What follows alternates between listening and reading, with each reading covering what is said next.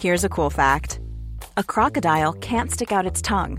Another cool fact, you can get short-term health insurance for a month or just under a year in some states. United Healthcare short-term insurance plans are designed for people who are between jobs, coming off their parents' plan, or turning a side hustle into a full-time gig. Underwritten by Golden Rule Insurance Company, they offer flexible, budget-friendly coverage with access to a nationwide network of doctors and hospitals. Get more cool facts about United Healthcare short-term plans at uh1.com. Hi, I'm Daniel, founder of Pretty Litter. Did you know cats tend to hide symptoms of sickness and pain? I learned this the hard way after losing my cat, Gingy. So I created Pretty Litter, a health monitoring litter that helps detect early signs of illness by changing colors, saving you money and potentially your cat's life. Pretty Litter is veterinarian developed, and it's the easiest way to keep tabs on your fur baby's health right at home. Go to prettylitter.com and use code ACAST for 20% off your first order and a free cat toy. Terms and conditions apply. See site for details.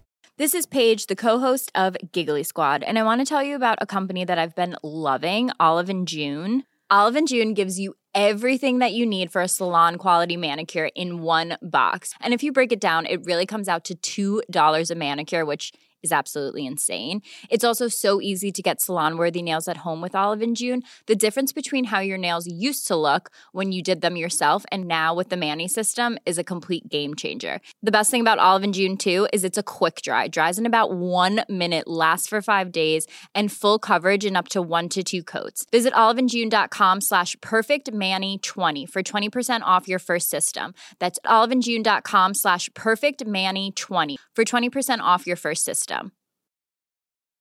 When you're ready to pop the question, the last thing you want to do is second-guess the ring. At BlueNile.com, you can design a one-of-a-kind ring with the ease and convenience of shopping online. Choose your diamond and setting. When you find the one, you'll get it delivered right to your door. Go to BlueNile.com and use promo code LISTEN to get $50 off your purchase of $500 or more. That's code LISTEN at BlueNile.com for $50 off your purchase.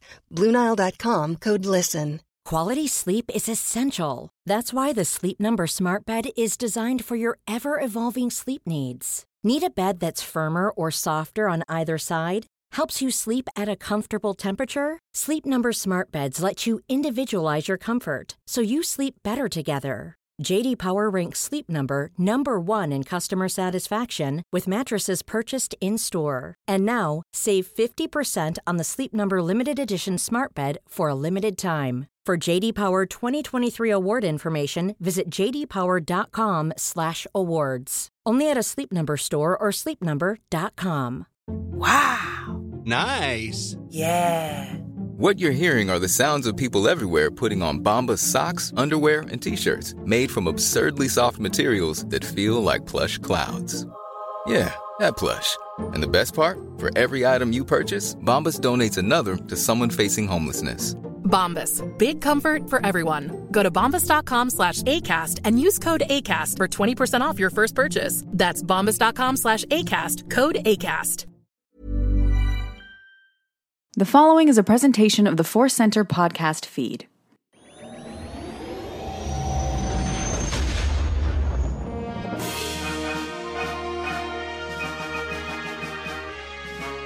From the center of the galaxy, this is the Force Center podcast feed, and this particular episode is an episode of the Clone Wars Report. You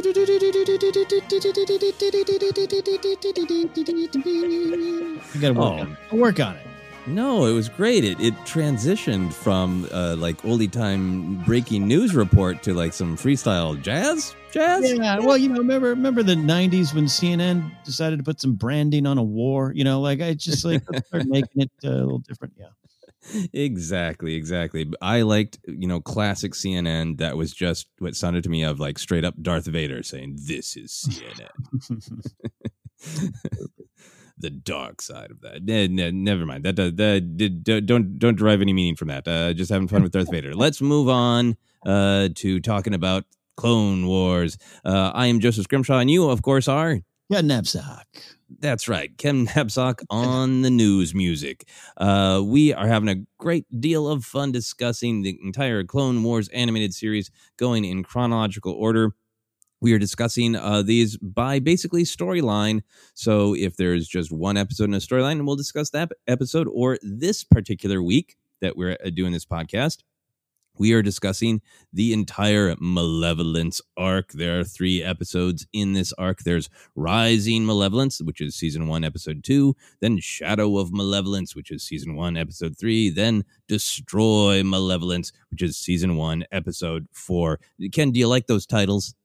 Oh, I love those titles. Even when I occasionally struggle to say malevolence, which is just one of those words, I switch the letters around in my head. And but I've been pretty solid this week. I've been practicing. The great thing about the word malevolence is you kind of have to slow down to say it. You kind of have to say it like you are a supervillain telling the hero your plan while you have them tied up in a chair. You have to say malevolence. Malevolence.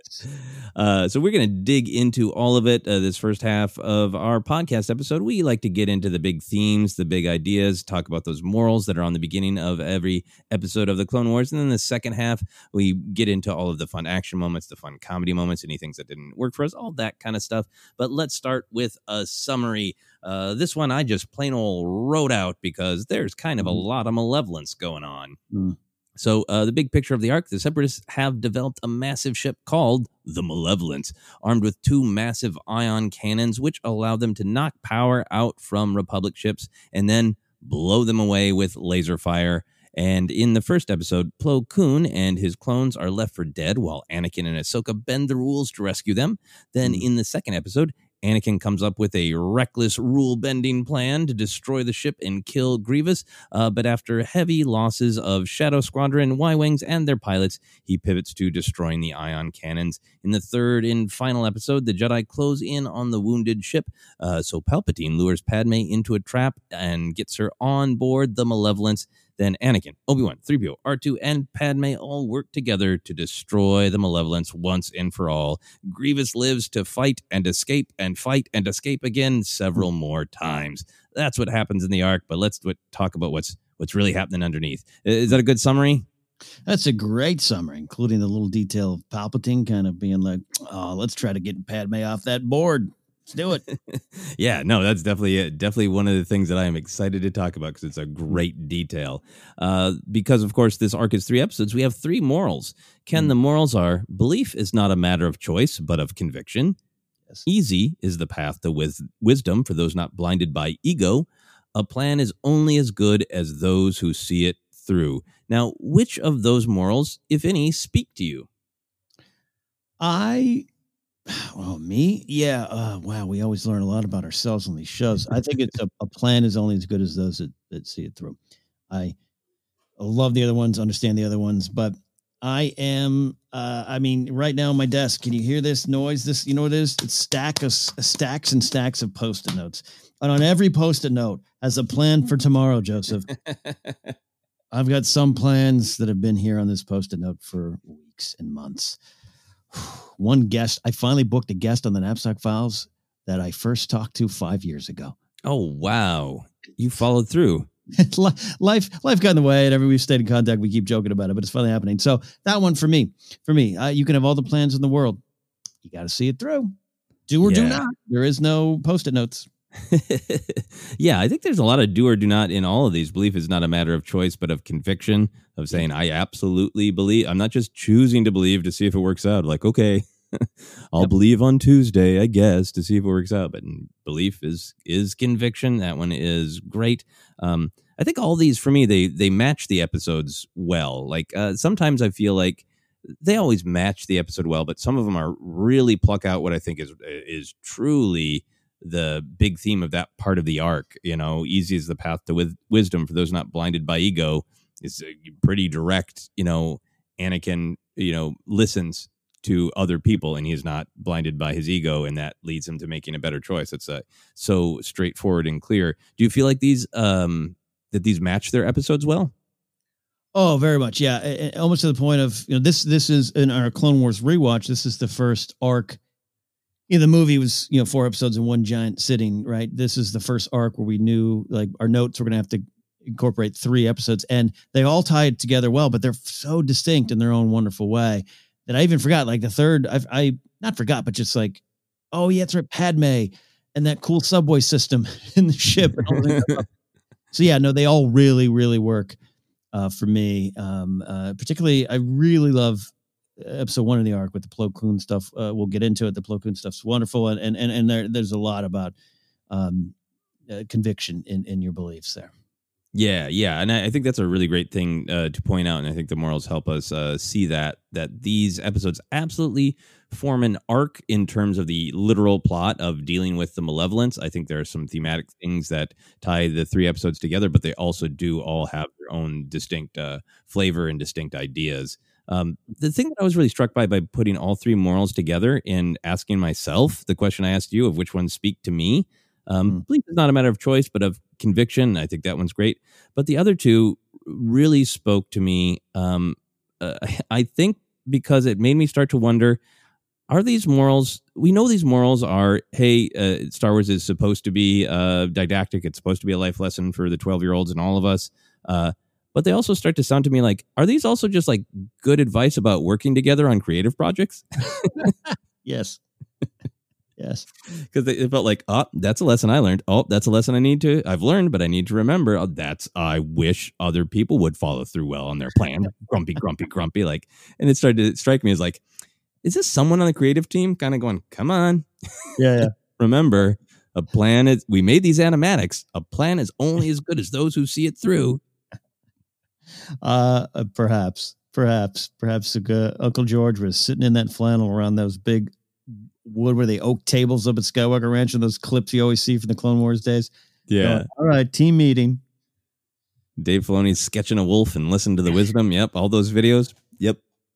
But now I'm not gonna be able to escape that every time we look at morals of like, these are great morals for life and for the mythos of Star Wars, and how many of them apply to creative projects. So let's get into the episodes themselves. This whole big arc, what was your overall reaction? Did you love it, like it, struggle with it? Well, where did you end up? So I've always loved this arc, and I give this one the credit for hooking me into the Clone Wars, which in an air date, not chronologically, but in air date, it's early, right? Mm-hmm. Why we got Ambush and then these 3. Yep. Very early in the run. Yeah, but it didn't because the movie had come out and conversations and clips were already out. This was the moment, at some point, and I can't pinpoint exactly, and rewatching it did bring back some of the nostalgia to 2008, but I couldn't pinpoint the exact moment of just me going, oh, okay, this is not going to be Ewoks, the Saturday morning cartoon, or Droids, the Saturday morning cartoon, or which is what was in my head as a Star Wars fan for that generation of like a Star Wars animated show. Man, come on. I remember looking at this one and just being like, I like what they're doing here. I like what I'm seeing.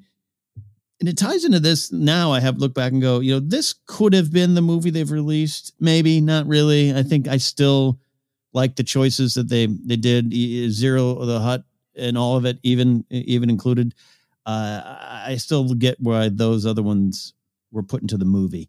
But this one has classic Star Wars stuff, the big weapon that you need to destroy. It has an Obi-Wan Grievous lightsaber battle. Padme's in action, political intrigue behind that. It's even got 3PO comedy. Put a pin in that. We'll talk about that later. But it's got all it's movie things. And I remember, so I was analyzing it this weekend while I was watching. I was going, yeah, this could have been the movie. I don't know if I fully believe that. But the reason why is, Joseph, this is just so cinematic. Mm-hmm. And that's what I was reacting to back in 2008. I remember having a conversation, texting with some of my friends, Harloff included, of just going, no, there's a lot of great Star Wars in this. This isn't a Saturday morning cartoon. And that's why I'll always cherish these 3 arcs. Oh, man, that makes a ton of sense from that perspective. I came to Clone Wars later, as we've talked about. So I think I really like this arc. There's some individual ideas in scenes and moments that I love. I think I would say I like this arc. What I like about it is kind of what you're describing is I feel like there are it's really trying to be an epic scale adventure. I forget that sometimes, and it's nice to be reminded when I go back to watch it that malevolence is a huge threat, that it is almost a early Death Star level. This is a mechanical monstrosity that's going to slaughter so many people, and already has. Like, it's just, in the newsreel trailer that it's been nobody knows what the weapon is, and it's popping up, and it is depowering well, they don't even know it's depowering. It is somehow mysteriously destroying these huge Republic ships. So you really get that scale of this is a grand epic adventure with many, many lives at stake, huge stakes. So you get that it's a great epic about an incredibly frightening piece of technology, but then it has all these ideas about the costs of war. So it's like, all right, Lucas and Filoni but Lucas driving of, I want to keep telling this story of the Clone Wars. I want to have, comedy and action and adventure and fun and life lessons, but I really want to center on here's this tension of Star Wars. It is about war, and that means big epic scale action, but then also we have to take a step back and go, but what are the costs of war? What are the decisions of war, those moral decisions you make? And I think this arc is really good at bringing all those things out. I like those lessons about when to take risks, when not to. Talk about some Star Wars poetry that is going on with both Anakin and Ahsoka.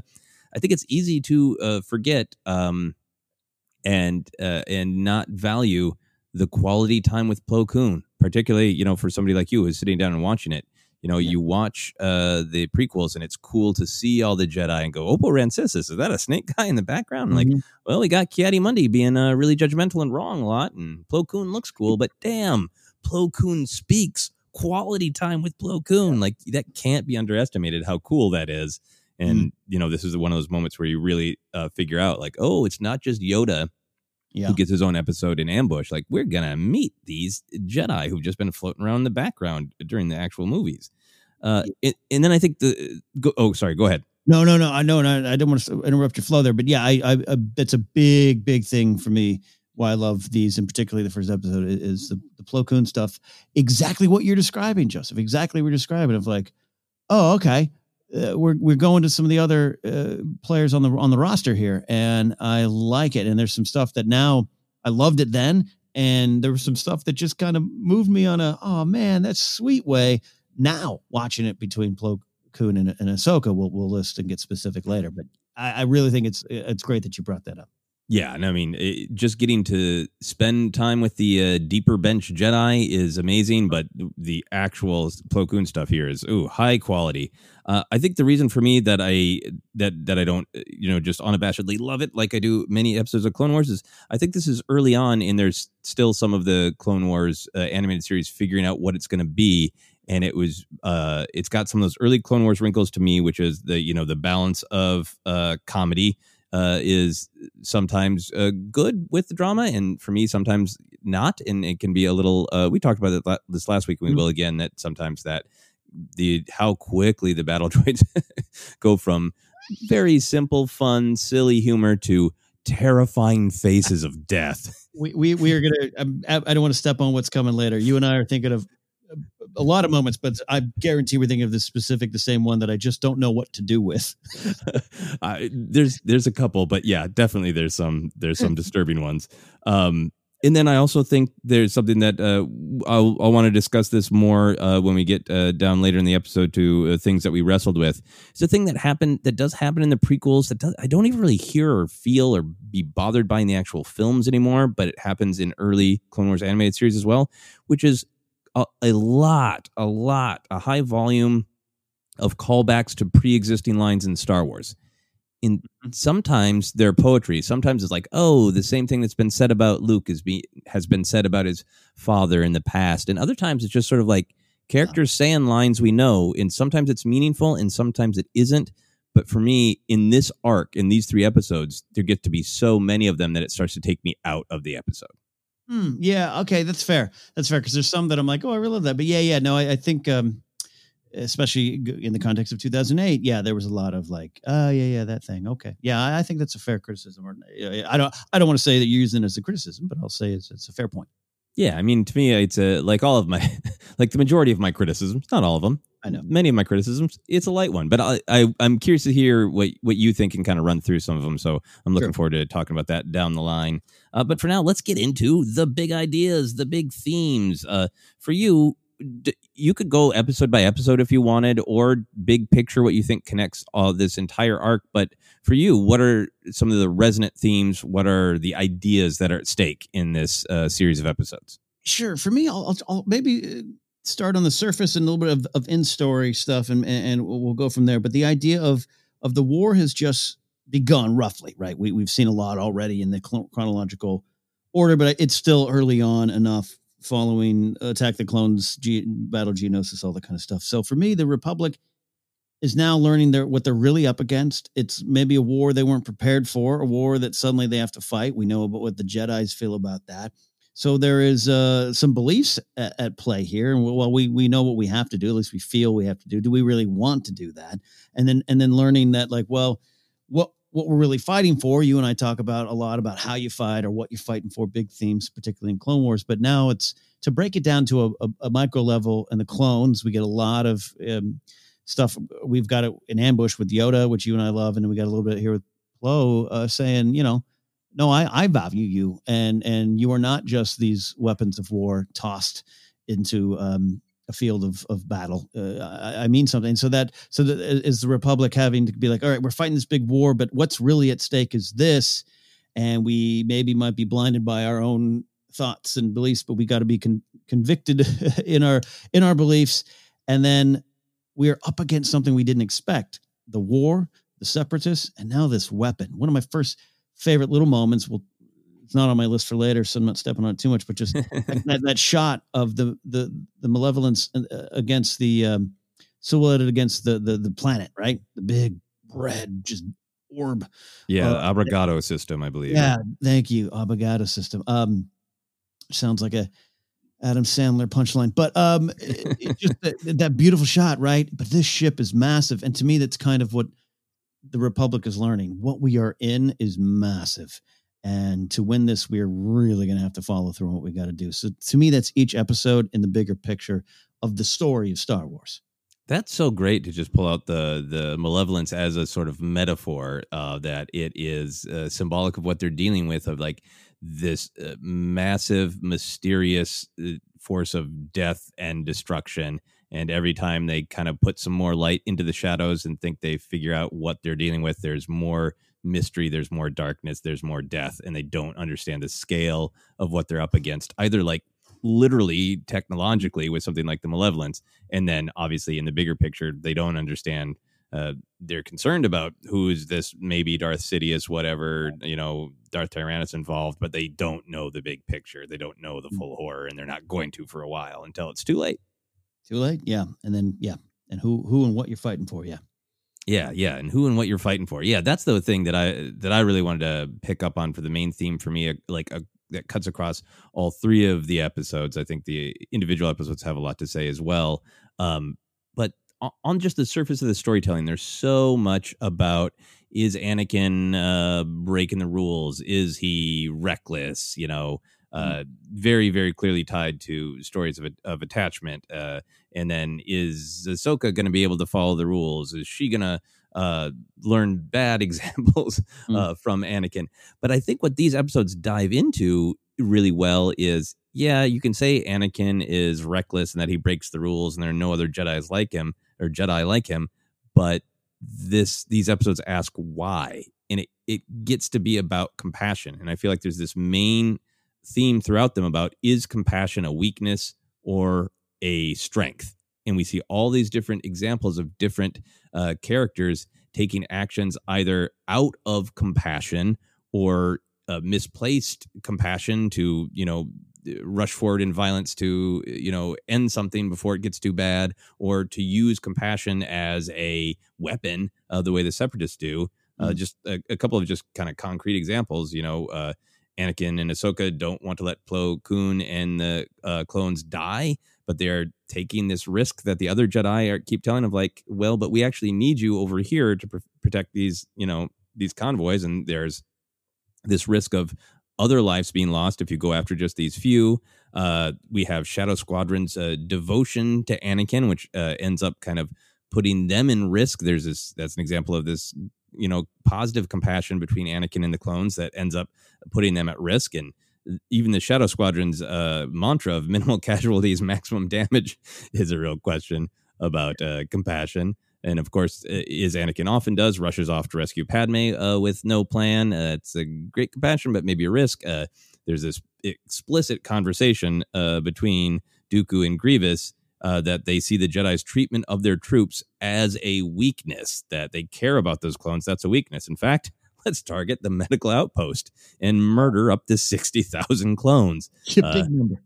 Big number, really big number, big stakes. And I think, it does speak to issues of attachment. And it also, this theme also really kind of gets us into Ahsoka, that we see so many examples where even at this young age where she, has a lot to learn, and she's going to over the course of the show, that there's a lot of moments where she manages to balance compassion with good sense. Whereas Anakin, you feel is right to be compassionate, but you're not always sure about the choices and the risks he takes because of his compassion, whereas Ahsoka manages to balance it with good sense, like changing the plan when they're going to attack the Malevolence, that they can't destroy it anymore. They need a new plan.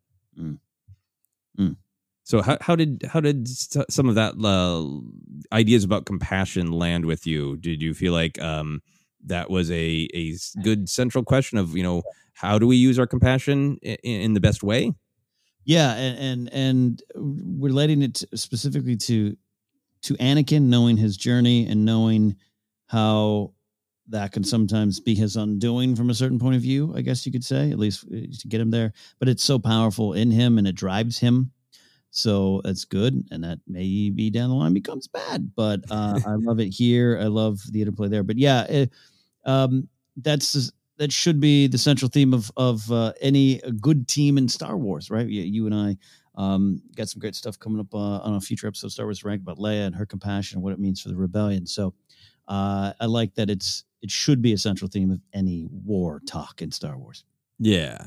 And one specific question I wanted to ask you is, there's a lot in this about other Jedi going, well, Anakin does things his own way. I bet he's going to go off and do this. And the literal, he craves adventure and excitement. Watching this arc and watching Anakin's actions, do you think he actually does crave adventure, or is it that he just really wants to be using his power at all times to save, to win, to act, to be moving forward? Like, clearly he's impulsive, but there isn't much in this arc where you ever feel like Anakin's just like, I'm bored and I want to blow something up. Like, yeah, even when his plan is over aggressive with destroying the Malevolence, you get the sense that it's because, like, okay, well, eventually we're going to have to destroy it to save people, right? So let's just go. Let's destroy it now. Why wait? Great stuff. Because was it Luminari that shows up in the hologram? Yeah, like right at the end. She's already in it to be critical of Anakin right at the end. Great point. And this is something that should be slightly confusing because Palpatine's able to use it against Anakin or with Anakin in terms of his fall, right? Like, you just got your skills and you could win the war. They want to be boring, safe, and not help people, right, Anakin? So it's used against him. So I think what you're saying, Joseph, my initial gut reaction is, no, Anakin maybe had the right idea, and it's our Jedi we justice for the Jedi is something we believe here. Yes, but hey, maybe what they've become and the institutions leading the way and not the actual spiritual core of what they're there for. So I don't think there's no point in this that you're right, that he's just like, let's go grab a milkshake and fly around the galaxy and see what trouble we stir up. This is all from the point of we must do what is right. So when Anakin runs up against the Jedi Order again and again and again, doing what on some level could be considered right, it's a question I'm glad I don't have the straight answer for. Yeah. Because it tracks with, I think, noble things about Anakin, going back to, when he's a kid and he's dreaming he's a Jedi and came back and saved everybody on Tatooine, and now that he is, and now that he's in this war, and I get the sense that, like, I'm sure all these other Jedi interacted with one another, every once in a while and heard rumors and that, and like, oh, yeah, I hear Obi-Wan's Padawan did this crazy stunt, but now they're all kind of working together, and all these Jedi going, damn, he's always off doing things his own way. And I like that there's that level of ambiguity or complexity that, yeah, it's really good to lead with compassion. Anakin does, and for the most part, he gets a couple people killed. But for the most part, it works out this time. But then the Jedi are still correct to be concerned that, yeah, it worked out well for you to risk sacrificing, the greater good to save a few people this time. But when that compassion curdles into fear of loss, it's a fine line. And the Jedi are trying to teach him, you got to be, you have to be able to let go for the greater good. You can't selfishly fear loss, but that also, but it is good to have compassion. And these episodes wrestle with it and let you see it from a couple different points of view. I love that now you're discussing the other side of the page, and that they could sit him down if they ever could get him to sit down later on and be like, yes, but here's why, and here's what this could lead to. And I saw a great like fan poster going around of, it's got Anakin episode 1, 2, and 3, and then Vader, right? And it's fear, anger, hate, suffering, right? And yeah. Like, oh, that's great. Look at that. Put that on a wall and remind you of how to fall or not fall to the dark side. So I think if the Jedi have the bigger picture and they're just like, they want him to see step 2 might be anger, Anakin, careful, and that does play out and is true. I would love to see those conversations. I wonder how some of it has to do a little bit with, could there be jealousy? I'm just listening to you talk about the other Jedi, and is there a little bit of just like, gosh, that Anakin gets to do everything. Sit down, Anakin. Yeah, I mean, maybe. I mean, I think maybe there is that it is that criticism of rigidity of they are pretty set in their ways. They know that it is one of their principles to always question things, but also they're pretty sure that they drew up their battle plans and this is the best way to save the most people. So don't go over there and did that. Oh, you went over there and did that, and that kind of worked. Okay. Yeah, like sorry, it's a weird. It's not what the episode's about. It's not what the episode's about. But I just have like, even I have a friend who's just, I'm always like, that's not how it works. And then he does it and it succeeds. I'm like, God. Yeah. And Obi-Wan, yeah, I mean, I love Obi-Wan, but that's a lot of his stuff early in the Clone Wars. It's like, Anakin, I told you to be over there. Did that work out? Okay, well, all right. I'll be there in a minute to clean up if there's a mess. And Yeah. And I guess I think you could look at it as, you talked about that great poster representing, Yoda's entirely accurate quote. There's criticism to be had here, but this is a kind of a march of, it's general compassion of, we shouldn't leave in clones or Jedi. If they're survivors, we should try to find them in the first arc. And in the second arc, it's like, I can't let the people on that medical outpost die. So I'm going to be as aggressive as possible. But then by the third episode, that compassion is, I can't let Padme die, even though she told me it's okay. I made my choice. Keep firing on the ship. Right. Then that compassion suddenly becomes selfish compassion. And that's the battle with Anakin. So interesting that it's revolving around Padme. Yeah.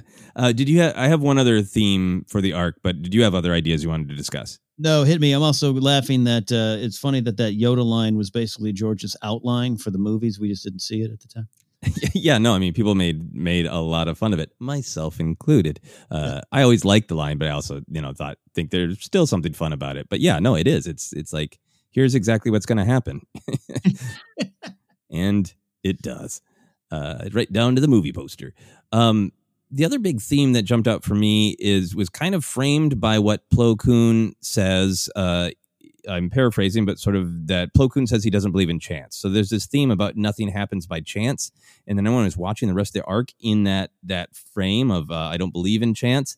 That the Jedi don't know why things are happening. Even up to the point of Yoda saying they always seem to be ahead of us. We see a couple moments where Palpatine directly intervenes and actually does change the course of things. So like, this battle's not happening by chance. Palpatine is directing it from behind the scenes.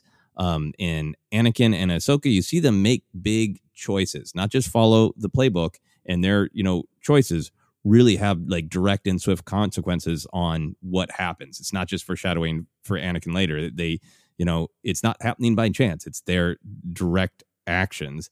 And even this bit of philosophy that Anakin shares with Ahsoka, doing what the Jedi Council says, that's one thing. How we go about doing it, that's another. So that's like, yeah, I will get to where they want me to go, but I'm going to do it my way. To me, just really had some rhythm with this. Nothing happens by chance. It's not going to work out that way. It's not the flow of the Force. It's that I'm going to make the choice to do things a certain way. It's not happening by chance. It's happening the way I want it to happen. Let me ask you, this is great stuff. I think the do or do not is this really, it keeps popping back up. And I think it was our pal Alden Diaz who asked us about it in a Force Center question and how that can change and grow. Hearing Plo Koon say that, it's a very Han Solo-esque type of thing, right? Don't tell me the odds. I don't believe in chance. You could take it that way. But for him to say that, a Jedi, an esteemed Jedi, a trained and a Jedi master with a lot of experiences, to me, it ties into that spirit of do or do not. There is no try. There's no chance. Either it's going to work or it's not, but you've got to have the conviction in your belief to do it. And then what will happen will happen. Deeper philosophical discussions around this here for this little pew, pew, pew cartoon that we got going on here, right? But I hear you describing it. I love that you highlighted that. It's really interesting to me that a Jedi would be like, I don't believe in chance, because they wouldn't, right? But we know that there's choice, but it just goes to Yoda again to me. There's that X-Wing's not going to get out of there by chance. It's going to get out or it's not going to get out, but it's going to get out by your effort. I mean, there's lots of great stuff. Master and Apprentice novel, I think, really wrestles with it well about the balance of this philosophy of like, well, we're supposed to follow the will of the Force and wait for the time is right, and but just this idea of that, not being able to control everything, but the moments that you can control, embracing them, and that line is in response to one of the clones asking, "You think there's a chance at survival?" And he's like, "No, we're deciding that we're going to survive, and we're going to do everything that we possibly can to survive." But then it just looking at it through that lens made it interesting to watch, like these events that the Jedi are heroes maybe don't fully understand. They're not happening by chance. Palpatine is involved in them. Anakin is not just following orders. He is following his own instincts. And there's a little bit of like, oh, I'll let go and see, like the Force will direct me so that this will end up, the way I'm doing things will end up working out. And it often does. But there is a little bit more of like, I'm grabbing the reins and directing how this goes. Yeah. I like that. So we always talk about not only the themes of the actual episode or arc, but how they tie into sort of larger storytelling and morality or perspective of Star Wars. We already touched on some of that. I think a lot of Clone Wars, and obviously, any discussion of is compassion a weakness or a strength, that gets into large themes of attachment and fear. When is attachment a strength? When is attachment a weakness? So I feel like we talked about that. But what other sort of big Star Wars ideas do you see these themes being a part of? Destroy the big weapon. Must destroy weapon. Sorry, that's not where you wanted me to go. I know. No, it's honest. It's good. Yeah, no, it is. It is a little bit of that too. I don't know. I lost my own track. Hit me with your thoughts. Well, my thought actually dovetails with your thought of destroy the big thing, because they have to eventually, and all of this really is about when are they trying to just get information about the Malevolence? When are they just trying to wound the Malevolence? When are they trying to stop the Malevolence from escaping? And when are they destroying it? I really felt like the Star Wars philosophy that has been there a long time, but I think was really well coined by Rose Tico's line in The Last Jedi, not fighting what we hate, saving what we love. In the way that everything ended up playing out. So there's a lot of stuff, great Plo Koon lines, great action, with him being trapped and having conviction that he and the clones could work and fight to survive. But what actually ends up happening is only Ahsoka can rescue Plo Koon because they have a connection. And it kind of ties with Anakin's, doing. It's one thing to do what the Jedi Council says, but how we go about doing it, that's another. They are bending the rules. They were told not to go look for the survivors, to look to the greater good. They go out there. Even Palpatine is in on it, trying to turn them around. And the only reason that they find and save Plo Koon is because of this, what you could say, saving what we love, this, bond between Ahsoka and Plo Koon. And because of that, they actually do accomplish the mission, which in this episode is get information about the Malevolent so we know what we're dealing with. And if there wasn't that saving what we love between Ahsoka and Plo Koon, they wouldn't have been able to get to the destroying the Malevolence, what we hate, which they have to do. Wow. Yeah. That's I love that. You won me over. Was this a contest? You won. No, that's great. No, that's great. And I love going to the Plo Koon stuff we're going to talk about, but yeah, Ahsoka have that connection and the belief, and that she's the only one in that moment that has it, right? Anakin's like, well, yeah, he was a friend of mine too. We got to go. Yeah. We had a good time. We went down to the Dex's Diner. We had a milkshake one time. Good times. No, I don't know why I'm obsessed. I'm hungry. I'm obsessed with milkshakes. Yeah. So yeah, no, you're right. You're right. Yeah. And then that theme kind of continues with, Anakin has a super aggressive plan he's really rigid about, no, we have to destroy the Malevolence. We're going to bomb the bridge. We're going to take out Grievous. And Ahsoka urges him to come up with another plan. Plo Koon then directly suggests, well, why don't you not destroy the ship, but disable the weapon, which is, literally saving what we love. That allows them to save the medical outpost, which is the goal, instead of obsessively destroying Grievous, the thing they hate, so that's pretty literal plot wise. And then the actual final destruction of the Malevolence in Destroy Malevolence ends up happening because Anakin goes to rescue Padme, right? They can fire on it all day, and it's too big. It's eventually going to get away, unless Luminara can get over there with all of her ships, maybe. And what ends up allowing them to actually finally destroy the weapon is this different point of view that came from Anakin in team actually being on the ship. Yeah. Yeah. Love it.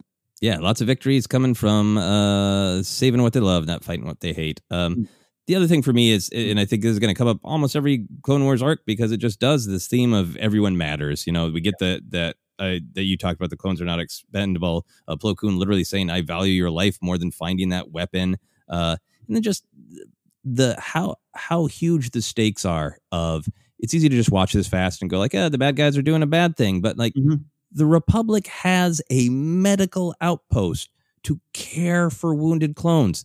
They're so not treating them as expendable. There are 60,000 injured clones there. And then that's a real vote for everyone matters. And then that the Separatists and the Sith see that as a weakness and are willing to slaughter wounded soldiers. That's one of those moments for me rewatching the Clone Wars. Like sometimes it's easy to get into like, well, yeah, the Jedi made mistakes and who's right, who's wrong. Or, yep, some of the Separatists do have legitimate political disagreements, but this is what the actual leadership is doing. They are slaughtering 60,000 wounded soldiers. There's from my moral compass, there's no way to say the Jedi and the Sith are kind of the same. One is trying to save thousands of wounded people. The other's like, blow them up as a tactic, kill them all, wipe them out, all of them. No, this really is in line with the Justice for the Jedi movement. Justice Grimshaw is the president of the club there, and also a member. No, it's so true, because I do love the Revenge of the Sith crawl. Heroes on both sides. You and I have talked about what that means, and Mina Bonteri always comes to mind, and her little but important appearance in the Clone Wars.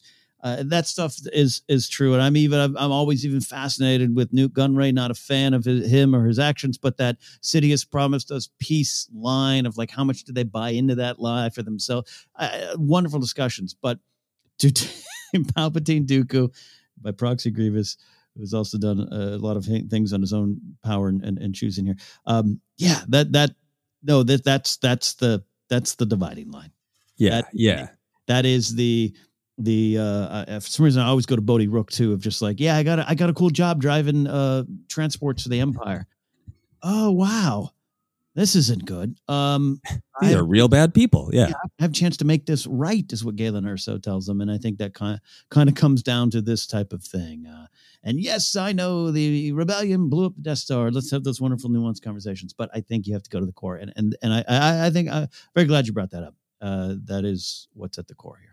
Yeah. Just it really jumped out to me, partially because I think it's meant to, because it's a literal discussion between Dooku and Grievous of like the fact that they care about these troops who should be expendable is a weakness. In fact, let's go slaughter a bunch of wounded clones. Yep. That is the action of not good people. I'm taking that firm stance. The Sith are bad. Here is one of the many, many examples. Good old hot take Scrimshaw coming in with his thoughts about not attacking 60,000 people in need of medical help. The evil wizards are evil. That's what I think. And with that, we're going to take a quick break, and then we're going to dive into all of the fun details, because there's a ton of fun details in this great Malevolence arc. We will be right back.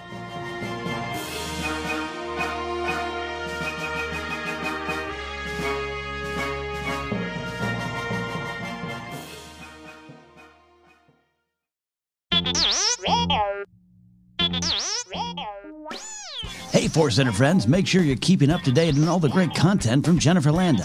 Whether it's YouTube, Instagram, or TikTok, you whippersnappers, Force Center's own Jennifer Landa continues to bring you fun, informative, and insightful laughs and moments. Also, Jennifer brings her experience and perspective as a Star Wars-loving mother to her DIY projects, blogs, and more. So be sure to head on over to JennyLanda.com. That's JENILANDA.com for articles like how to make your own Darth Maul sneakers or 10 unique Star Wars baby gift ideas. Follow Jen on Twitter and Instagram at Jennifer Landa and on TikTok as Jennifer Landa 1138.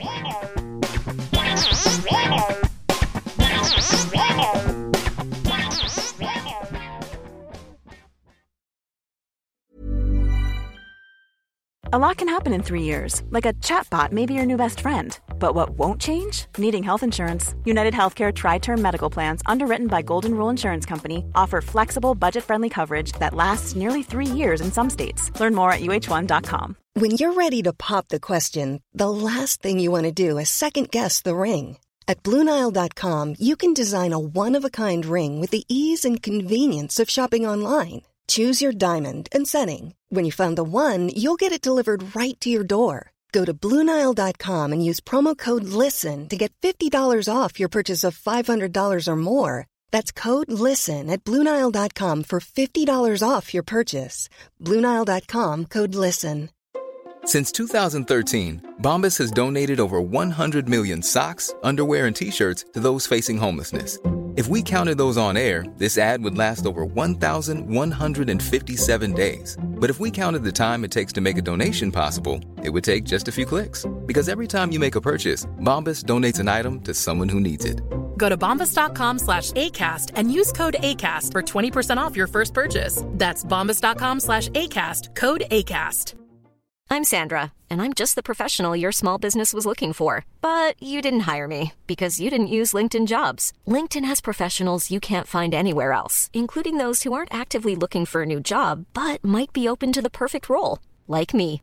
In a given month, over 70% of LinkedIn users don't visit other leading job sites. So if you're not looking on LinkedIn, you'll miss out on great candidates like Sandra. Start hiring professionals like a professional. Post your free job on linkedin.com/people today. Hey, it's Paige DeSorbo from Giggly Squad. High quality fashion without the price tag. Say hello to Quince.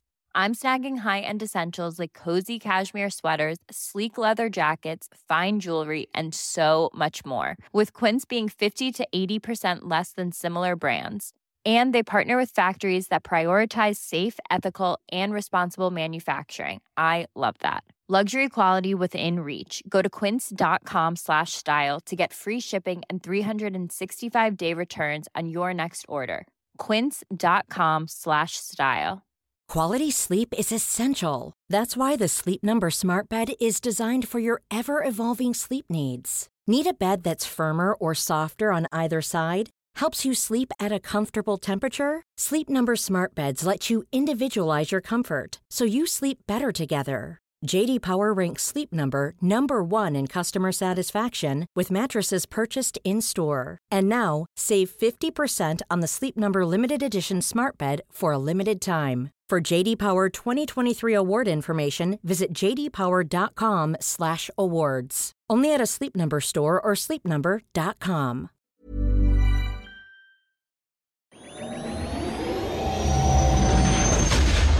Hey, Force Center fans, don't forget Force Center is on YouTube. Head over there to catch up with our new show, Star Wars Show and Tell. Joseph, Jennifer, Ken, and special guests sit down and share favorite items from their own Star Wars memorabilia collections. Plus, there's the In Memoriam video series, encore presentations of Databank Brawl, and special programming all there for you, and more shows on the way. It's Force Center on YouTube. Check it out.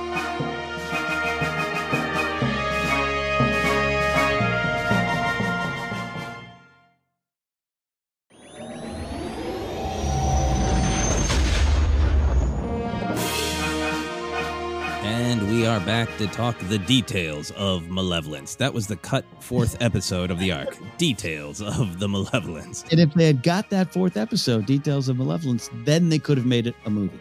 That's right. They just needed the one more episode. They just needed Zero to also be on the Malevolence. Instead of in prison. Anyway, We'll get back to Zero. Oh boy, will we get back to Zero. But let's talk about the Malevolence arc. Did you have some favorite action moments, Ken? I mean, sir, you know I'm going to answer Y-Wings. You know I'm going to say, look at them Y-Wings flying in. I've loved this ship, been obsessed with it. I've been obsessed with, too, the great quote, and I full credit to Kristen Baver and the StarWars.com team. 2018, they did like a 10-year kind of anniversary rewatch of some great notes. Look it up. I do almost every episode that we talk about. And Joe Johnston, back in the day, Star Wars and Empire, always said the Y-Wings seem to be part of bigger ships or something, that they're broken apart. They're just kind of skeletal. I'm paraphrasing, and so to see, I love seeing the Y-Wings in their full glory, all the body parts of the ship still there, and I just love them there. So I'll start with that simply there. But I'll say this, one of my favorite moments, and it's a great little shot, is when Plo Koon is like, I'm going out there. I can take it a little bit. Put your helmets on. We're gonna go fight. Yeah. And the droids, we're gonna talk about the droids in that moment, in that sequence, I'm sure. But when they're like, oh, now a Jedi, and there's just a great majestic hero shot, and he doesn't have a saber ignited, but then he ignites it. And Jedi's knowledge, defense, yes, all those things. But it is one of those moments of, uh-oh, you've gone done pissed off the Jedi. And I love it. It's one of my favorite little moments. A lot of great fighting, a lot of ships. Again, going back to 2008, it wasn't just, oh, they're doing pew, pew, pew. We talk about that a lot, about that can pull you in. But again, cinematic, just looks great. And you hear Filoni, especially now, talk about, George always taught us, cartoons, animation, still doesn't matter. Frame it and set it up and block it like a movie. And that is really apparent in a lot of the action sequences. Yeah, absolutely. This one has some great stuff, and I went to similar areas. The whole Plo Koon scene, that's so creepy that you're floating out there, left for dead, and then there are hunters coming to finish you off, and and the clones worrying about it, and I love when Plo Koon goes out there. Love the lightsaber shot you're talking about, but I like it in particular when he uses the Force to throw Sinker at them, the clone Sinker. Throws Sinker at the battle droids with the Force because, we've talked about it again. I'm going to talk about it a lot. I love the details in the Clone Wars. There's lots of times where the Jedi are just like, we're in front of everybody and we're blocking shots with their lightsaber. And when and how they actually use the Force, what are their limits? What are their creativity with it? And it's just a cool thing of like, we're in zero grav, so it's probably, even easier to give just a little Force push and, then you're moving that direction. That's where you're going to go in space, because he even does stop him, right? And turn him around. Yep. Because otherwise he'd just be like, bye, Sinker. Float off into space. It's a cool Force move in a cool scene, but it also kind of reinforces Plo Koon, where it's like, no, we're going to choose to survive. We're in this together. And there they are working together. He's not just like, I'm a Jedi, I'll go take care of it. Like, they're out there with him, helping and being damn cool doing it. Speaking of cool Force moves, I also love Obi-Wan using the Force to turn the death balls, the droidicas, the destroyer droids, into large bowling balls. Yeah, okay, and rollies, right? At one point, rollies, yeah. Ahsoka say rollies. I used that on a stream the other night, and I couldn't stop giggling to myself. Yeah, that is one of those moments that probably in 2008, I went, well, I guess I won't watch this show every week. To now, I don't know. It's just fun. Yeah, and all of the action in these early episodes are accompanied with droid commentary, and I believe a droid says, well, that's impressive. But it's cool seeing him use the Force, but it's resourceful of like, oh, well, the way you have these droids lined up, actually, I can just do this one Force push and they're on the rails. Great stuff. Yeah, and then I agree with you about the Y-Wings, but the part that in particular I talk about cinematic just looked absolutely beautiful when they're doing the Balmorra run. Balmorra run, says Plo Koon. And, it's cool that it's a smuggler's route through a nebula that Anakin heard pilots talk about on Tatooine, the relationship to that, to all the other smuggling runs we're going to see, and that Anakin doesn't know that it's the nesting ground of the giant Nipre mantas. The action of the Y-Wings trying to avoid those Nipre mantas. That weird, beautiful, colorful nebula, these giant creatures, and then the cool Y-Wings trying to zip around them, their tails and their teeth and their wings. Like, that's one of those moments of just like, I see, again, I know he's not the only one who made it, but Lucas is a kid dreaming of seeing stuff like this on screen. And that's why he's doling out his own cash to see stuff like this exist on the screen. Right. And I'm happy he did, because it's just such just beautiful, weird sci-fi fantasy action shots. Yeah, I like that sequence, and it's definitely a Star Wars thing. Going into things in space where creatures are in the middle of. It's definitely a thing, and not always my favorite thing, but I do like it here. And it's an interesting sequence because there's a lot of tension, and there's a lot of will we get out of it, and then they get out of it. And I'm not saying the sequence doesn't have any value or any of that stuff. I'm just saying, like, it is a great little tension. Oh, we're good. Yeah, I like it. There is this. It can possibly read as a weird action beat, but I think it works so well of this question of like, okay, Anakin's being reckless again on this plan, and he almost really screwed up. He did not have all the facts about Balmorra Run, but okay, it worked out. Mm-hmm. Oh no, the next thing he's doing is not working out. It has this great roller coaster feel. Yeah. Any other action moments that you wanted to touch on? There's a lot of Grievous Obi-Wan having a lightsaber fight is generally really good. You mentioned in the rollies, but I have some thoughts, not even questions, just some thoughts about them fighting. I like a lot of the stuff going on inside the Malevolence in episode 3. But again, overall, for me in 2008 to go, oh, okay, I get it. This is bigger in scope than I thought. A lot of it does come from the action, so I overall just really love the action. Yeah. And to segue us from action moments to comedy moments, there's that great moment where the one battle droid is like, fire, and like, no. And then Anakin and Obi-Wan knock the blast right back into those two droids. They're just like, oh, there's no point. It's definitely some droid comedy. So let's get into that. Our favorite moments of comedy, whimsy, weirdness. Talk to me about your droid feelings and all other comedy feelings.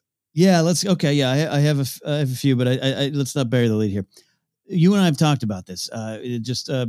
Going back to the Phantom Menace and the first Roger and the Roger of it all. It's something that didn't sit well with me in the theater in 99. Took me some time, but yet I've grown to love it. You and I always have these sympathy for the droids being launched off cliffs yelling, why me? I just got promoted. I don't know what is shifted because some of it doesn't, not all of it works for me overall, but still, I don't know. There's this subplot that's been just going on, and the background droids, the one we talked about, looking at Grievous on Utapau and going, look at, he's got a lightsaber. All those stuff, I've just grown to love it. It just hits a weird intersection that I said I don't know what to do with the battle droids gleefully killing clones in space. Right. Because I laugh at it, but it's also one of the more gruesome death sequences in Star Wars, where you see it, feel it, and hear it. Sucked out into space and the dying in space, and not that I'm ever going to be in space, but that's always been a weird like the airlock sequences in the Battlestar Galactica reboot are like terrifying for me. I'm like, I think Hitchhiker's Guide to the Galaxy, no infinite probability drive ship's going to rescue me. I have weird fear, but not that I'm ever going to be in space. So that's the scene, man. But I'm like, love the battle droid just kind of doop doop doop doop. Just a day of work in the hunter ship. It's so I don't know what to do with it emotionally, Joseph.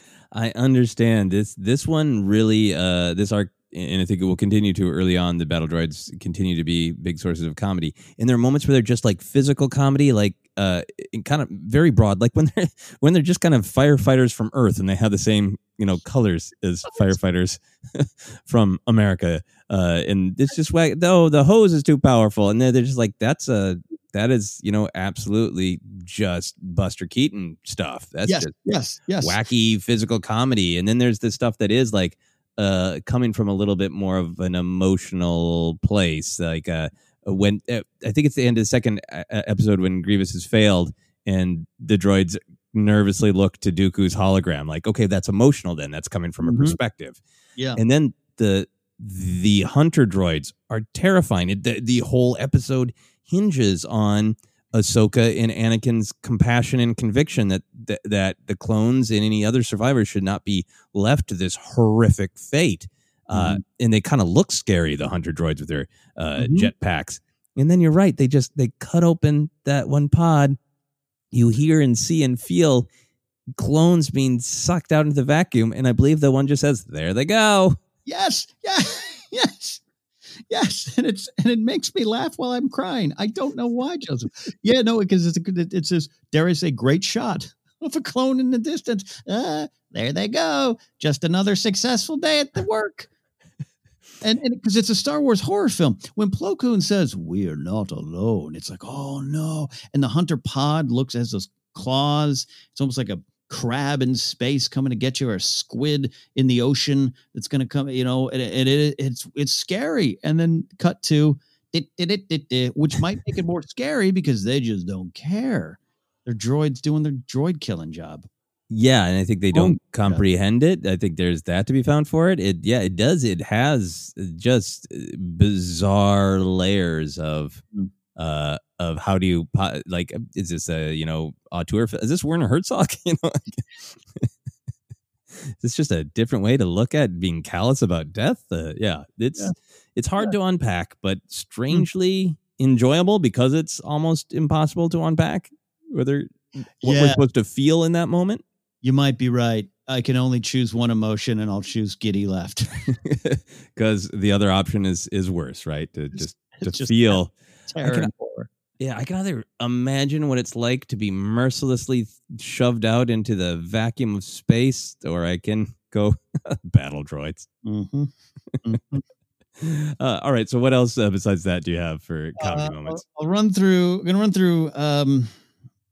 So that's just, I love at the end of episode 3, when the mission or the ship's destroyed, and there's a round of applause from everyone, including the folks down in the data pit. Yeah.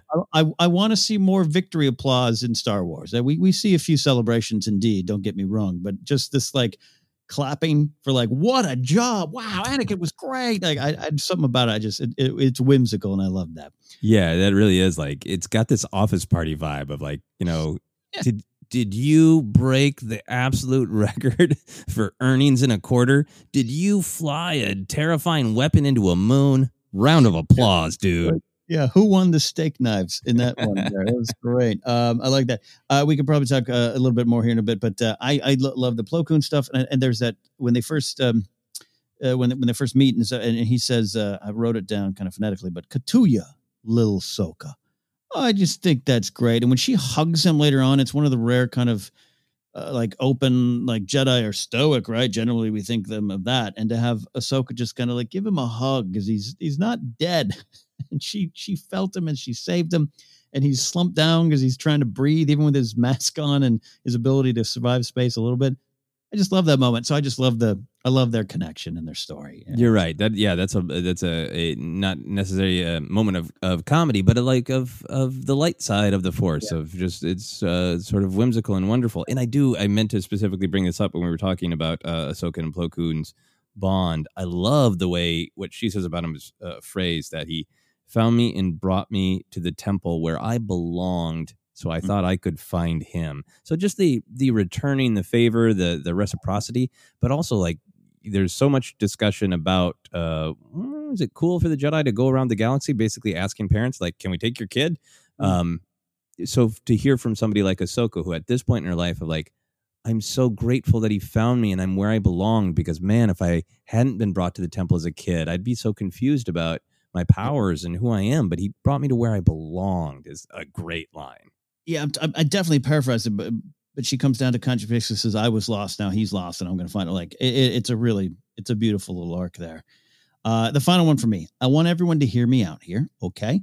This moment landed a little weirder for me in 2020 than maybe it did in 2008. So follow me to the end of the thought here. I actually like a little bit of Anakin and Padme having a moment of domestic bliss. It is a little weird that he's like, you go clean up. All right. So I don't want to suggest that Padme or any wife at a husband-wife situation is the one who does the cleaning. Okay. I want everyone, please don't follow. That's not the path I'm on. What I do like is there is a little bit in this sequence, because she's like, oh, cleaning's done. Did you get your stuff done? In this war, and he's a Jedi, a senator, love that is forbidden, and they make this choice, and they don't have a normal life.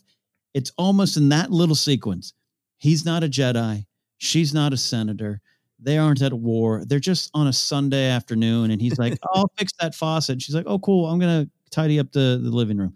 And I liked that. I liked that moment. Again, not suggesting Padme got to clean up the kitchen. Definitely not. And I had a little moment of like, oh, okay, watching it now this weekend. But I just like it. I just think it's a slice of domestic bliss for these two who probably really didn't get that opportunity. Oh, yeah. No, I totally agree both about the concern about looking at it the right way, because even the episode kind of plays it as a joke where he's like, you clean up the droids. And she's like, But I totally take your larger point. I think there's definitely this vibe of they are early in their relationship, and there's a lot of things that are kind of great about that. That this is obviously neither of them wants it to be secret, but there's a real spark going on in their relationship early on here. There's real love and excitement. Yeah, and like this is if this is the only quality time we're gonna get, we're gonna make sure it's quality. Yeah. Great insight. For me, there's a bunch of really great comedy moments. I love the Railjet, just as you said, just as itself, that it reminds you of the scale of that weapon and the scale of many weapons in Star Wars, that it has, of course, it has a Railjet. The ship's so big that it has its own mass transit system inside. So that by itself is really cool, but I totally forgot that this was in the episode. And I literally laughed out loud. Actually, sincerely, LOL, not the mean sarcastic thing it has become on the internet, but actual LOL at the announcer, the platform announcer of Railjet departing. That peaceful voice when Grievous, gruff, coughing murderer Grievous gets on it. And then when he gets off, welcome to Railjet Substation 94. Mind the gap. Mind the gap. Mind the gap. And this is one of those things like, that is, having been on it, that's literally what the voice on the London Underground still says, at least did back in the day when I was there. So sometimes the just let's pull directly from the real world doesn't work for me. But this did perfectly. Like, who is involved in this ship? We're like, transit system with no rails. That's not safe. You got to have an announcer. If only that voice had been present in stuff for the Empire later on. Yeah. There are no rails. There are no rails on the walkway. Mind the hole. Mind the massive hole. Love it. No, I love everything you say about it. It's a great moment, comedy wise, but also just functionality of the ship. Just like, oh yeah, that just adds to how big that ship is, and I do love that. And I was like, I one of those like, we'll never get the answer, but I'm like, all right, we have a lot of stuff about building of the Death Star. Are we ever going to learn when they started building this behemoth? Right? Yeah, and like the amount of technological terror that the Separatists have up their sleeves. We're gonna get to see all of it. Yeah, almost all my favorite kind of moments of comedy and whimsy. There's, as you pointed out, some great heartwarming moments, some great insightful moments. But I really liked a lot of the comedy and action that happens in this railjet sequence. I like this moment where Obi-Wan goes running into this railjet area and he does this huge, majestic force leap. And then Grievous with his powered, armored legs does a huge leap. And then a bunch of battle droids try to leap and just don't clear it at all. One of them, two of them, or three of them just totally fall to death. One of them lands on the rail and gets just smashed by the train. Yeah. It's just great visual comedy and great continuing horror for the battle droids that they're just mindlessly following their leader, trying to make a jump that they absolutely cannot make. Yeah. Yeah. That's great. More screaming. For those poor droids. Yeah, let's talk about the 3PO comedy, right? Because I think there's something about these early episodes that sometimes other fans that I've tried to talk into watching the Clone Wars who are maybe not huge fans of the prequels, always say like, yep, if you struggle with the prequel movies, there is some of the broader prequel humor early on, and this was one of those like, hey, did you enjoy the 3PO getting his head cut off and all that in the factory? Well, here you go. Mm-hmm. But I admit for myself, Obi-Wan lifting 3PO and then 3PO just getting slammed into by the train did just actually make me laugh. The rest of it with 3PO, kind of, having wacky adventures, but I wasn't sure about. But that initial moment, and then him calling Anakin and saying, "I lost your droid." I'll take that moment. Yeah, this is definitely in a disliked or questioned. Not that okay. Moment. I give you. Yeah, I don't know. I don't know if you want to transition to that. If you have anything else in whimsy you want to celebrate. No, let's put a pin in it. Now that I know it's one of your dislikes, we'll put a pin in the 3PO's wacky train adventures. But I do like the slam. My final comedy thing is a real little one. It's, I think, in the first episode that Dooku and Grievous both say something kind of evil, and I believe Grievous chuckles, and then one of the battle droids kind of tries to do an evil laugh. Yes. It's like, again, like the stuff that seems to be coming from like the battle droids striving towards some kind of humanity and understanding, trying to fit in. That stuff works for me. We'll get to the things we disliked and questioned in a moment, but first I want to talk about any sort of larger connections to canon or lore in Star Wars that popped out in this arc for you. Yeah, I'll return to Ahsoka and Plo and just the big themes that you talked about, but just connecting her. That the answer we got of who discovered her and how she became a Jedi Order, that's just this straight up canon lore thing that we get. And it works for me. I think we see it at one other point in the Clone Wars, right? There's like a flashback or something, right? We see like a little young. Yeah. Later on, there's going to be a flashback. Little young Ahsoka about it. So, but I love that Anakin's learning it too, by the way, that this is the moment he's learning it. Like you would have thought by now, and this is a criticism, but you would have thought by now would have been like, all right, how did she, let me see her file. But maybe that's Anakin. He's not going to, I don't need no file. I'm just going to train you from the seat of my pants and from all of my heart. So I like that there. There's something, it doesn't go for like this big giant connection to me, but I forgot until watching it this time around that at the end of it, Grievous just kind of shuts off his communication with Dooku. Mm-hmm. And it is a little insight into their relationship. And at this point in time, the Attack of the Clones or Revenge of the Sith novel was in play with some of that stuff that might be canon and not canon. I'm not, it's less the novelizations. What I'm thinking of the other ones out, the Labyrinth of Evil or whatever, where it's yeah. The stuff that I actually really do love of beneath Petranaki arenas where Grievous was unveiled and it was a horror thing and kind of it was part of a trap and maybe a lot of that there's unclear. I'd still love some official here's how Grievous came to be in canon now, but I just like that there's a little bit of like Grievous might have he's chosen this path. He wanted to get to augment his powers, and is there any regret? Is there any kind of like, wow, I got all the powers in the world and I still got a boss I hate? Just to me, it's all of that. I don't mean to make total light of it. I thought it was an interesting moment and then Dooku just kind of has that like, and he's got some issues with it. And Grievous, the relationship between Grievous and Dooku. And on the flip side, you got Anakin and Ahsoka, who are going to, at the end of it, they're going to go get, quote, in trouble, right? But it's a different atmosphere. It's a different approach. And it's light and dark at play with how the two sides operate. And I liked that a lot. No, I think it's absolutely great that you highlighted those two interactions and the connection between the two.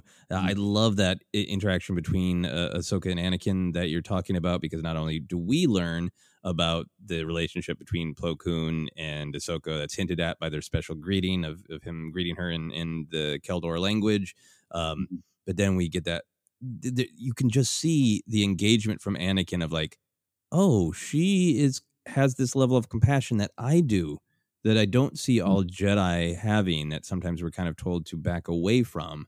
And that the real beginning of their bond of, these episodes where they can both be a little bit reckless, and that she has that same kind of compassion. And yep, they're both going to make mistakes, but they're both going to learn and grow from them together. And then on the flip side, Grievous, you have to have absolute domination. You have to win, or you're going to be ambiguously punished.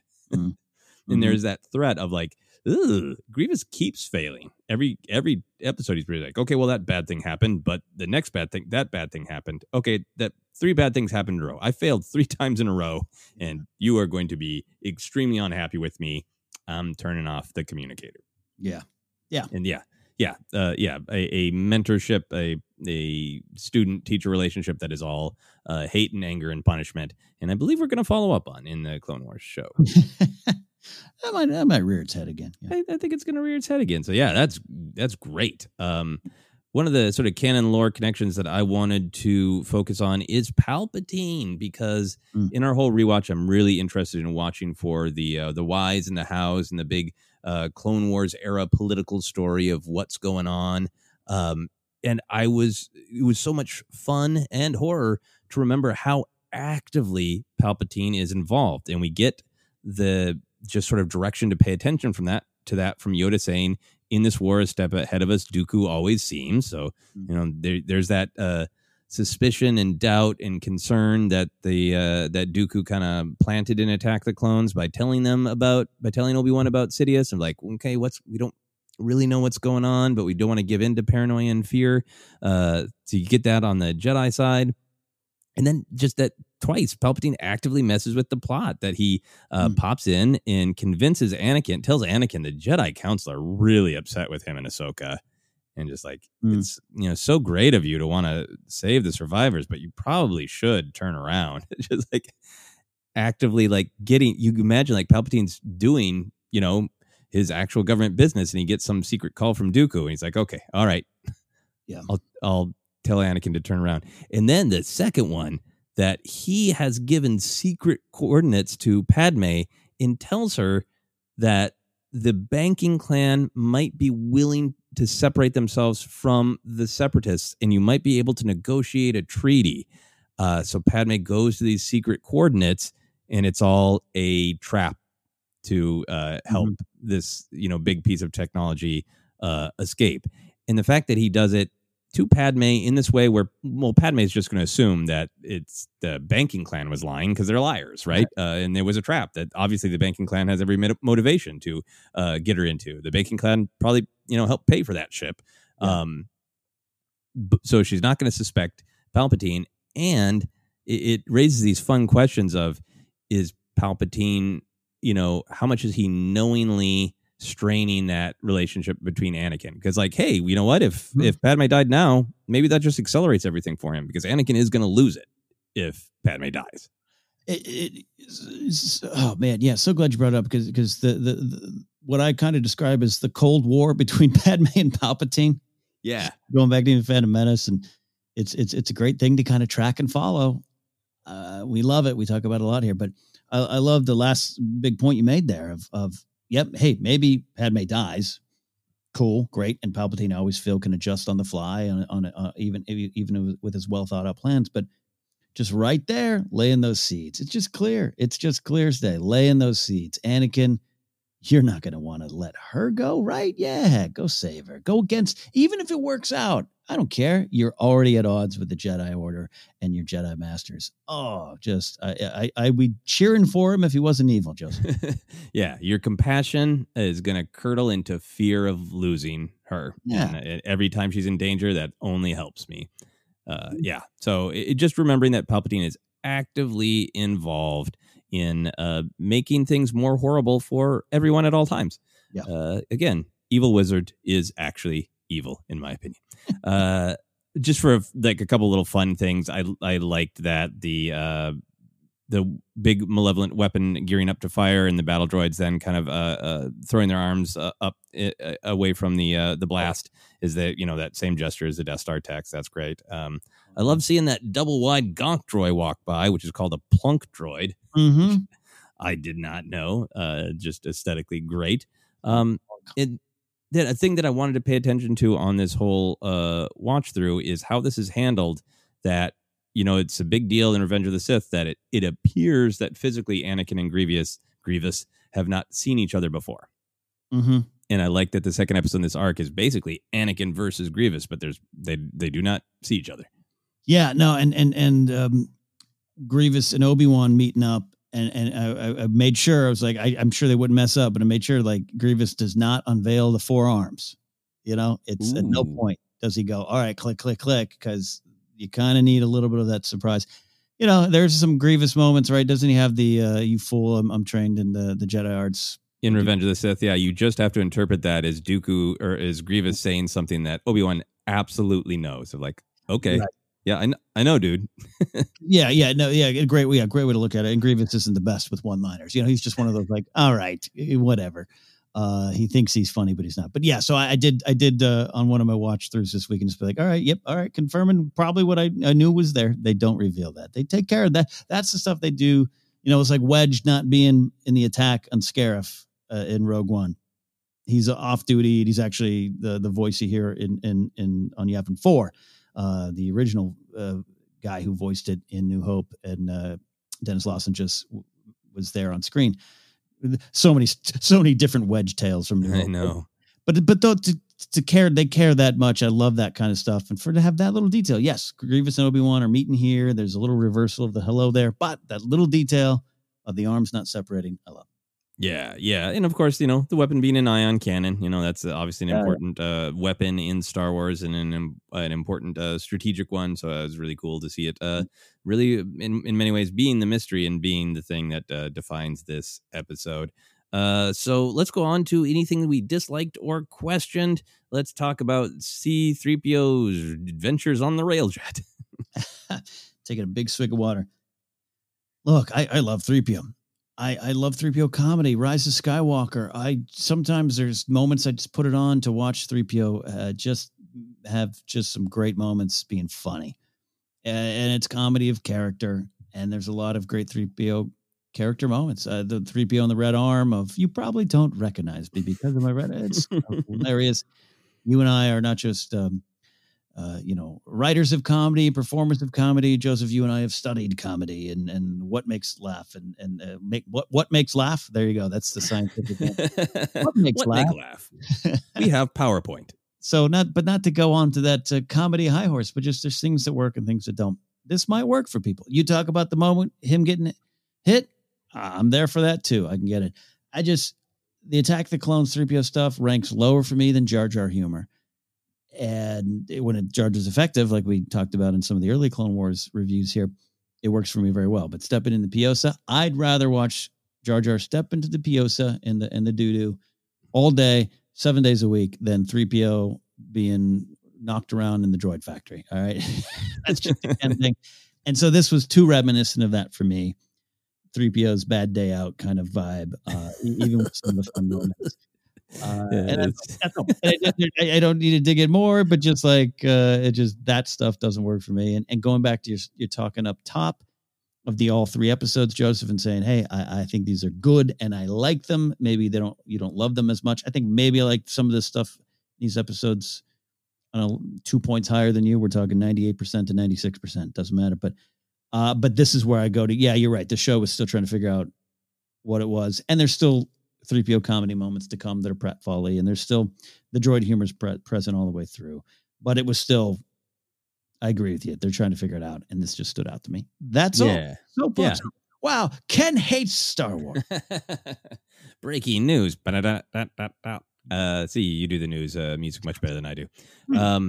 Yeah, I think that's what's interesting to me about it is obviously there are many things about this arc that we love because we've been going on and on about them. But in these early days, there is a lot of like, okay, this is the prequel era. Here's what the action and the comedy, and Anakin is reckless, and these kind of tones and callbacks to the original lines from the original trilogy. And the show really grows and grows to become its own thing while still being utterly supportive of everything we love in the prequel films. But it's interesting to watch these early seasons that are a little bit more like finding the tone of the animated series.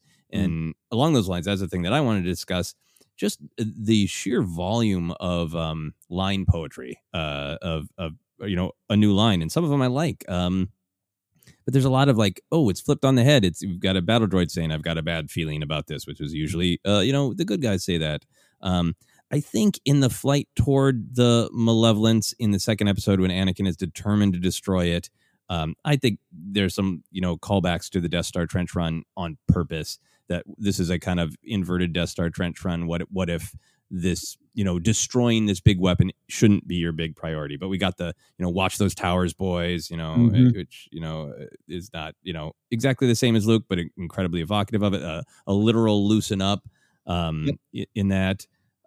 We get that sassy comment from Sassy Plo Koon of, from a certain point of view, that maybe it was Ahsoka's ideas to change the tactics from a certain point of view. She's a direct line. Anakin says someone has to save her skin about Padme, which is, of course, someone has to save our skins, a famous Leia line. Plo Koon says about Anakin, there he goes again, craving adventure, excitement, which, of course, is a direct relationship to Yoda's line about Luke craving adventure and excitement. There's a lot of banter between Anakin and Obi-Wan, but Obi-Wan at one point says spinning is not flying, and Anakin says, but it's a good trick. Direct call back to his own line in Phantom Menace. We have General Grievous saying hello there to Obi-Wan. I think I noticed on the on Kristen Baver's great notes, there's some direct Empire Strikes Back, Han and Chewie working on the Falcon callback lines from the Plo Koon's clones working on the escape pod. So over 3 episodes, it's a lot. And there's some that I like because I feel like they are, that makes me, without those lines, I might not have made that sort of direct thematic comparison between the Malevolence, this giant technological terror, and the Death Star. So like, I kind of like that. I got a bad feeling about this. That's fine.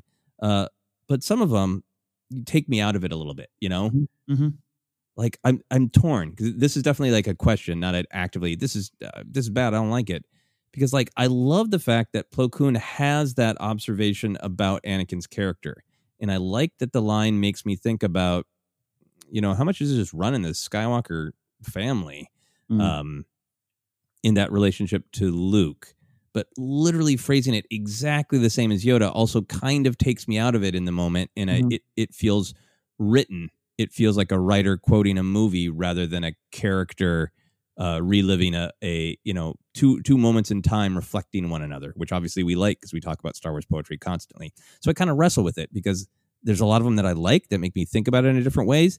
And then there are other moments in the particular volume of them in this arc that just make me hear it as writing rather than stuff characters are saying. I think you're right. I think it's the volume more than anything. Taken on an individual basis, maybe stretched out. You're just not as hit with it as much, right? It's like boom, boom, boom, boom, boom. Because there's some I love. I love the, Anakin, I used to take build droids. Now I destroy them, like, or whatever the line is, and it's good. And you're like, yeah, okay, cool, that's right. But yeah, I think it's what sometimes people might feel about this nostalgia being baked into Star Wars, which can sometimes be great and we can celebrate it. Poetry jokes aside, or the actual use of Star Wars poetry aside, that's what I think. I feel some of it with you too. Even with the, like, I like the loosen up. Like I like that reference. I do, but do you need it right then and there with everything else you've already heard? I think it's a fair question.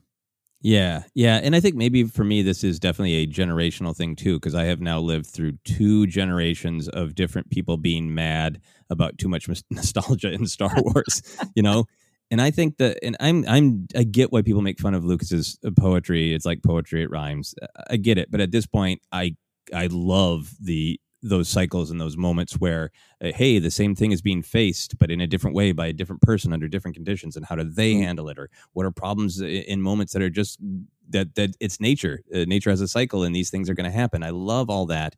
But to have gone through this, like, people our age when the prequels came out were mad at any line that was, didn't even like, the reuse of "I've got a bad feeling about this" because it's just nostalgia, just pulling on our heartstrings, and then to have to go through a whole nother generation and have a bunch of people, some of whom grew up now with the prequels, go like, "Oh, it's another Death Star, therefore The Force Awakens is a bad movie," So I think I have my own relationship with the nostalgia critique, and then I think I just like, okay, let's not.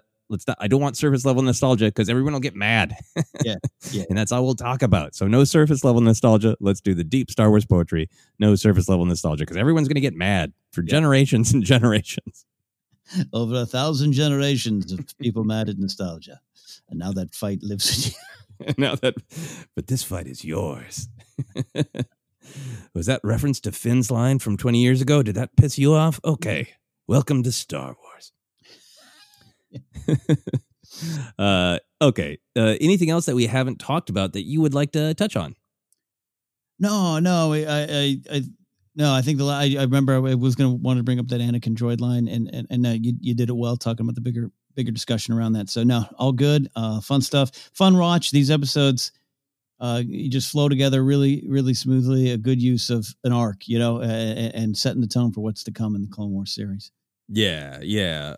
Couple things that I wanted to mention for the stuff we haven't touched on. Just a couple quotes I wrote down. There's a lot of great quotes that really build up. From what I hear, Skywalker's always ready for a fight is a great quote. Yoda saying twice the trouble they have become about Anakin and Ahsoka. Oh, yeah. Pretty quick turnaround from, we'll see how he does with the Padawan. Oh, great.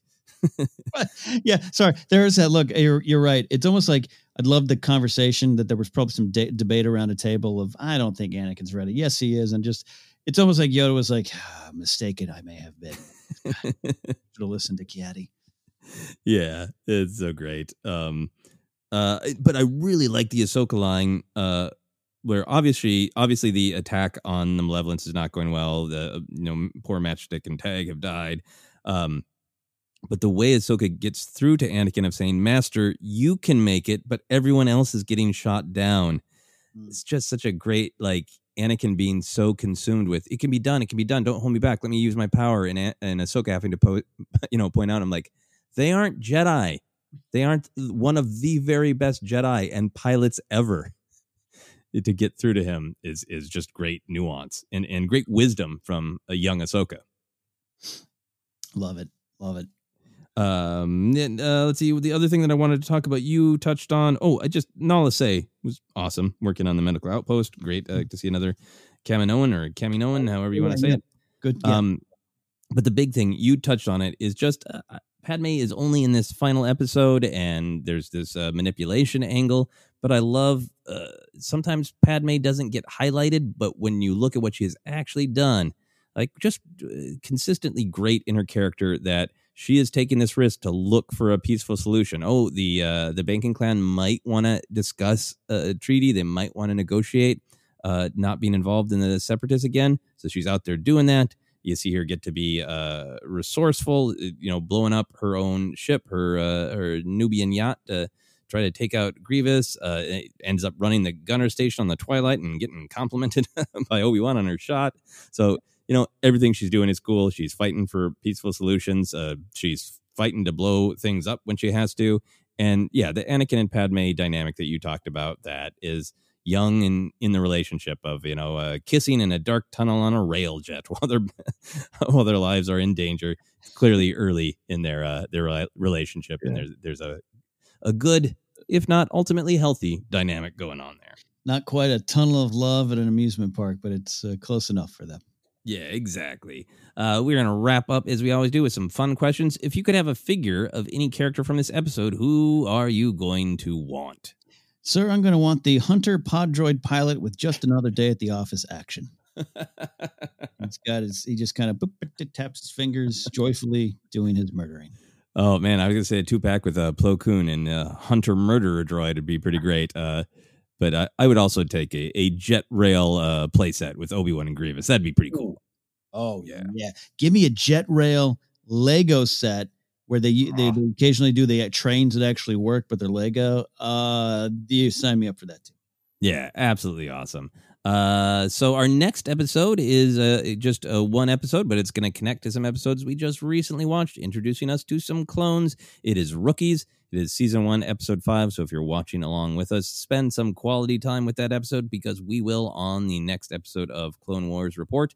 And as always, we like to close with a moral. Ken, what should the moral of this episode of our podcast be? The moral should be, if you believe a droid being hit by a train is funny, then that conviction will carry you to comedy. Have some conviction in comedy, specifically droid related. An absolutely great moral. Ken, where can people find you? You can find me at Ken Knapsack. Go to KenKnapsack.com for information on all the silly things I do. And you can find me on Twitter and Instagram, Joseph Scrimshaw. You can find my website at Joseph Scrimshaw. And, of course, you can follow Force Center on all of the things, all the podcasts, all the Facebook, all the Twitter, Patreon. Just Google Force Center, and we are going to pop up. So for now, from myself, from Ken, from Plo Koon, from that horrible Hunter droid, here we go.